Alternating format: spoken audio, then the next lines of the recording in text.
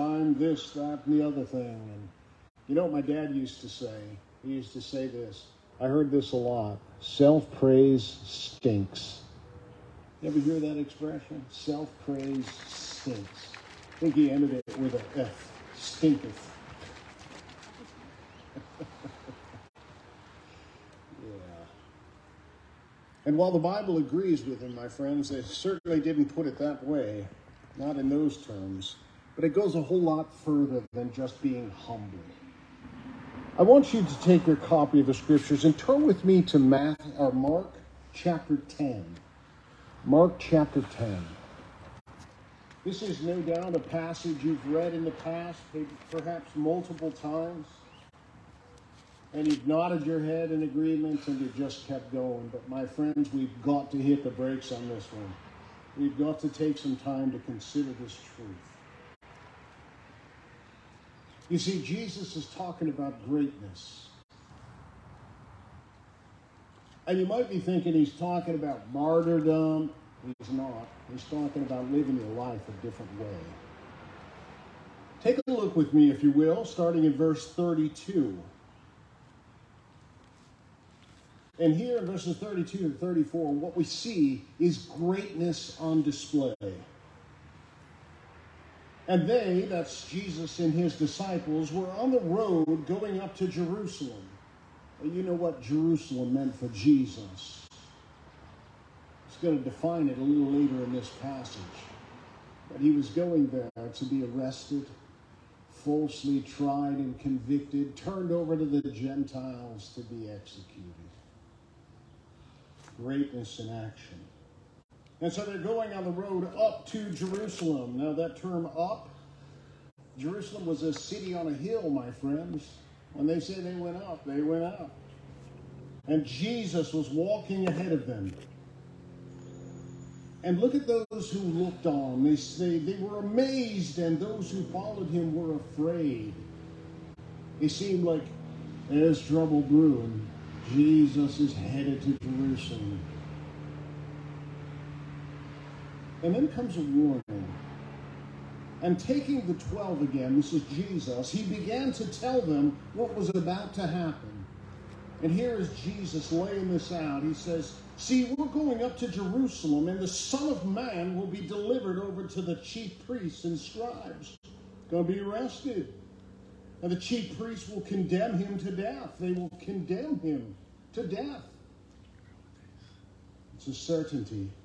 And they will hand him over to the Gentiles.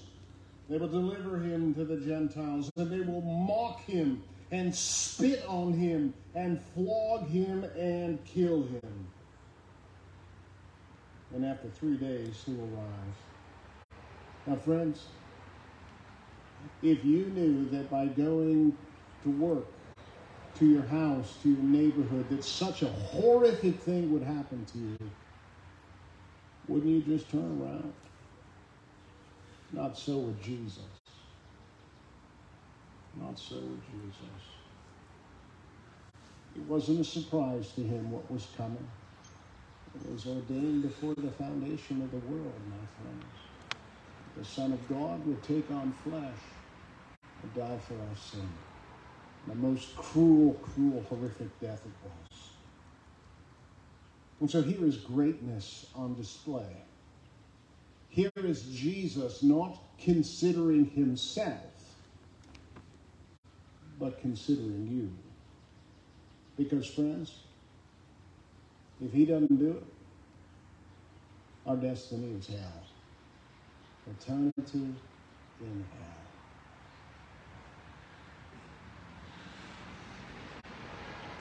And in laying this out, Jesus wants to teach the disciples a very important lesson. You see, in the kingdom of man, greatness is measured in terms of prominence, clout. There's a word for you, clout. Anybody know what that word means? Well, we do unless we're asked anyway. It sure means we've got a lot of power and a lot of influence. My son-in-law was an employee at the UPS, looking at a strike this week. Going to cost millions millions and millions of dollars, whatever they decide. And I think a lot of people are just hoping that someone with a lot of clout marches in there and brokers a deal that everyone can be happy with. Clout, influence, a mover, and a shaker. We use all kinds of terms. And we all want to kind of be that person. We don't want to be in the back. Everybody, you go over there. Remember that centurion talking to Jesus? His servant was sick.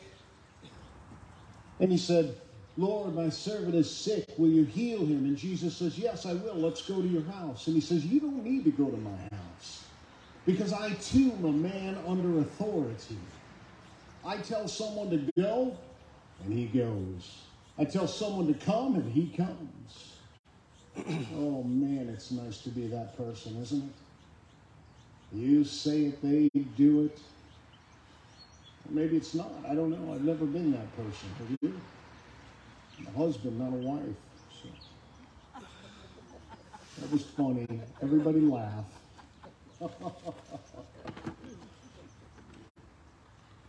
So notice here in verse 35. That's what the disciples were thinking.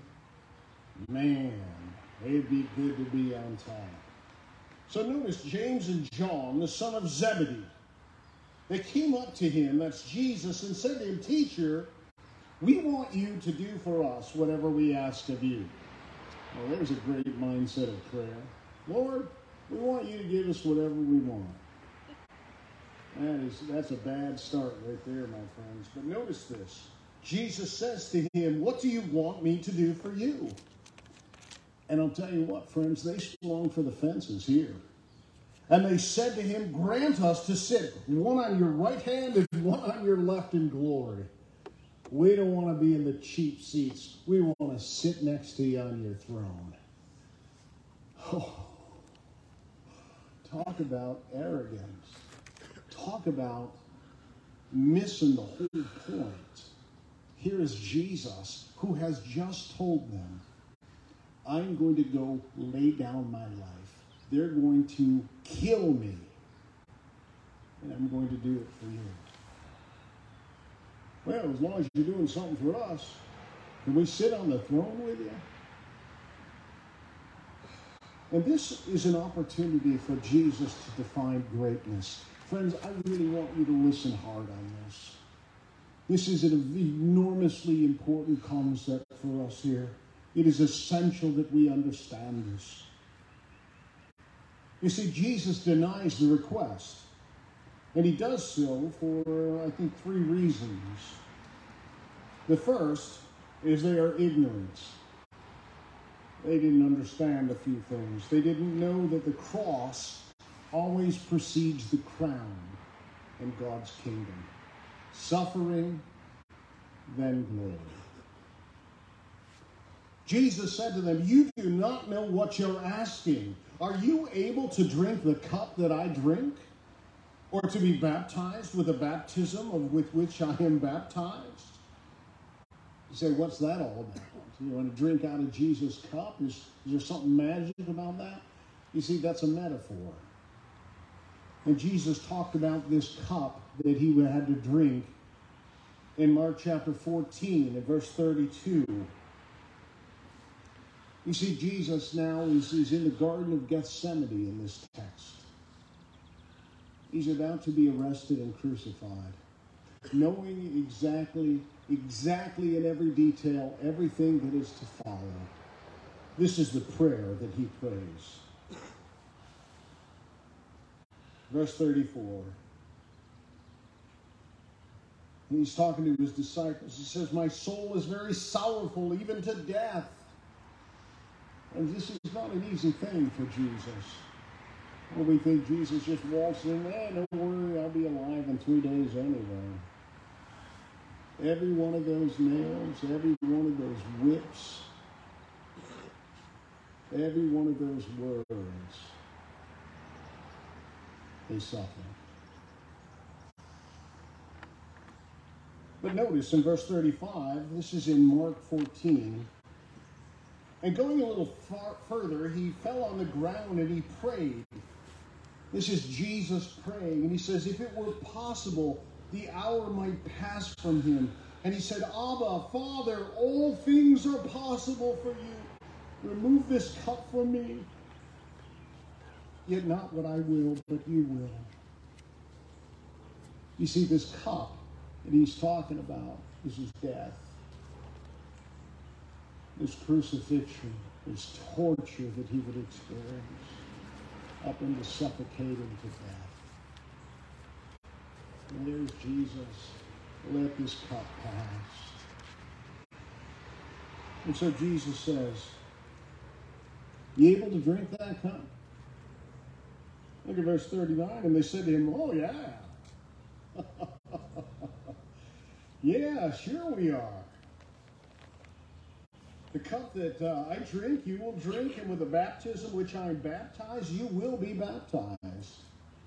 That baptism, the term there is for suffering. His death and the agony that he would experience. You want to go through that?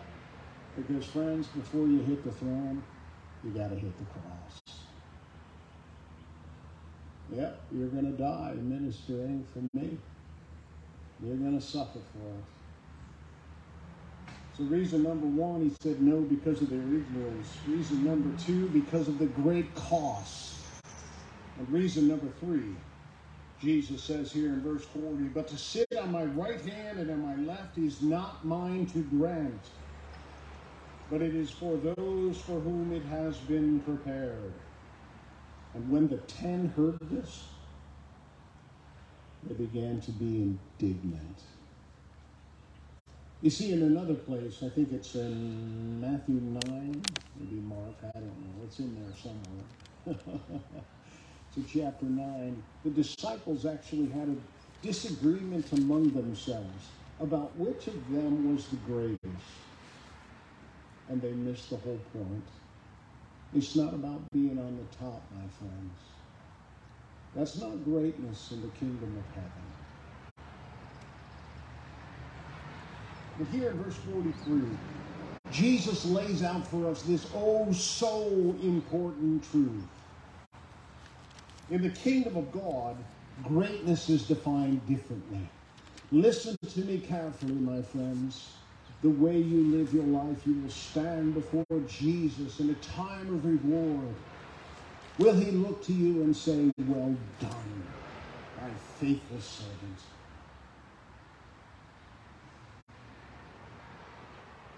Listen carefully to what he says. You see, the world sees greatness as power.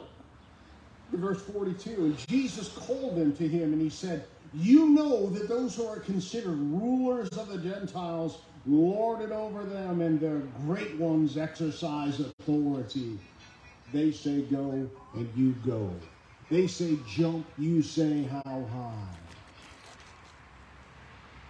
That's how the world sees greatness. On the top of the food chain. I control it all. But it is not so, my friends, in the kingdom of God. Notice what Jesus says here in verse 43, and do not miss this this significance here. But it shall not be so among you. You are not people. The people that I have saved, that church of mine, no one lords it over anyone. You want to know who's on the top? Jesus. And the only thing that matters, my friends, is this. How does God define greatness? Verse 43. Whoever would be great among you must be a servant.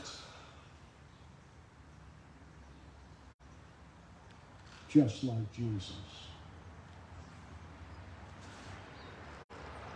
It is the one who stays. It is the one who says, I will. No, let me take that. Let me help you. It is the one who looks around and says, who is in need and how can I help? It is the one who does not see them as the big guy, but in the eyes of a servant. Your purpose in the church is to serve one another. I'm telling you, friends, this is enormously important. To be a servant goes against everything inside of us. We want to be the one in control. We know what we want, and we want what we want, and when we want it. Not the attitude of a servant, my friends. A servant is focused on someone else. And here's the Lord Jesus telling those who are following him, it must not be so among you. But whoever would be great among you must be your servant. That is how God counts greatness. The one who is able to humble himself or herself and serve others. And how does that fit? When you hear that truth, what does that do between your ears? Is that a terrifying thing? Oh, no. I hate helping people. Oh, Lord, I pray that that is not the attitude of your people here today.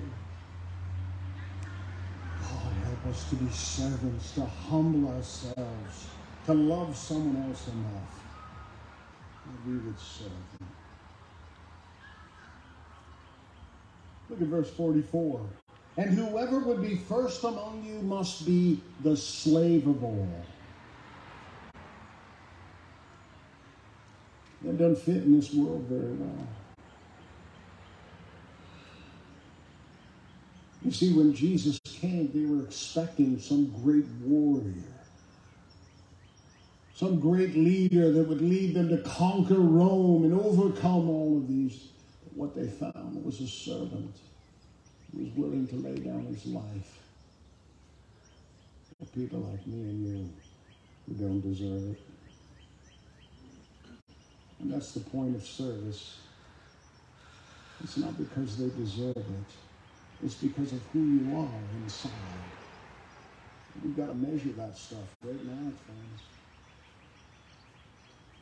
Whoever would be first among you must be the slave of all. And look at what he says. For even the Son of Man came not to be served, but to serve and to give his life a ransom for many.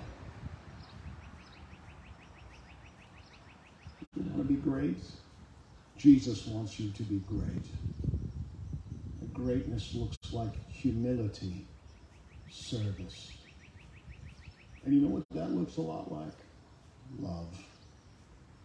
Remember, love is a sacrificial investment in someone else's life. Not for glory, not for the praise of man, but for the good of someone else.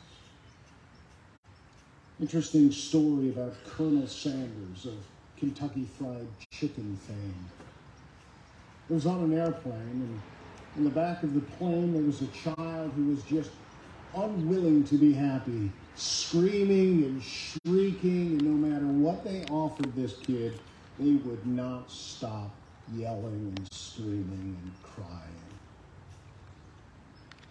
So the colonel, Kentucky colonel he was, got up, went back, and just out of kindness and love, just encouraged that little boy into happiness.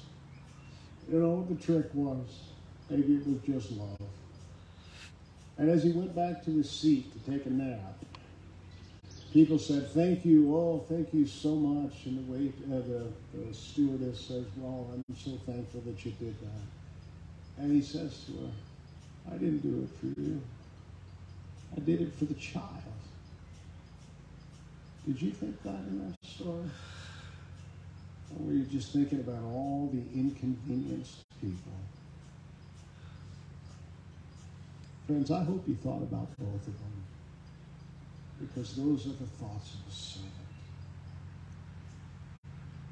How can I serve the people around me?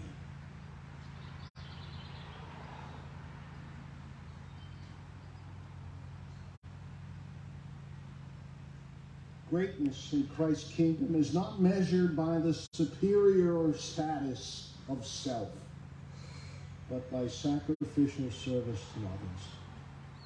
The greatest commandment, my friends, is to love one another. And how do you do that? You humble yourself and you serve. This is who we must be. And this will only take place in cooperation with the Spirit of God. But if you have no intention of living this way, you dishonor the Lord Jesus who taught it. And you shame the church. Live well. Be great by serving others. I've had the good fortune of having a mom who perfectly illustrated this lifestyle of love and care and service for others. And then I married a woman who did the same. That's a big bar, my friend. That's how we learn. We watch and we learn what it's like to serve. The motivation is our love for Jesus. And in our love for him, we love others by serving them, by humbling ourselves. Galatians chapter 5 and 13 and 14 says the very same thing. For you are called to freedom, brothers. Only do not use your freedom as an opportunity for the flesh, but through love, serve one another. For the whole law is fulfilled in one word. Love your neighbor as yourself. Ask yourself, what do I want? And go give it to someone else. Go give it to someone else. So stop trying to be the boss. Stop trying to be the person on top. Know this, it will be a battle. Your sin nature will do everything it can to say, no, get what you want, forget them. It's a battle, and it's a battle every day. But know this, serving others demonstrates your love for God. You want to communicate to this world that God is not only real, but he is good and he is loving. Be the kind of child that honors him. Humble yourself and serve. And know this, that serving is not just picking up stuff and carrying stuff. Sometimes it's nothing but stopping to listen to someone. Listening to their story. And yeah, they're not getting to the point, you know, and they're talking about all of the details, and you just want to find out what the end of it is. Serving says, tell me all of it. Melanie was grinning. He says, hypocrite. I'm learning. Serving is guarding someone's reputation. Not participating in a conversation about a third party.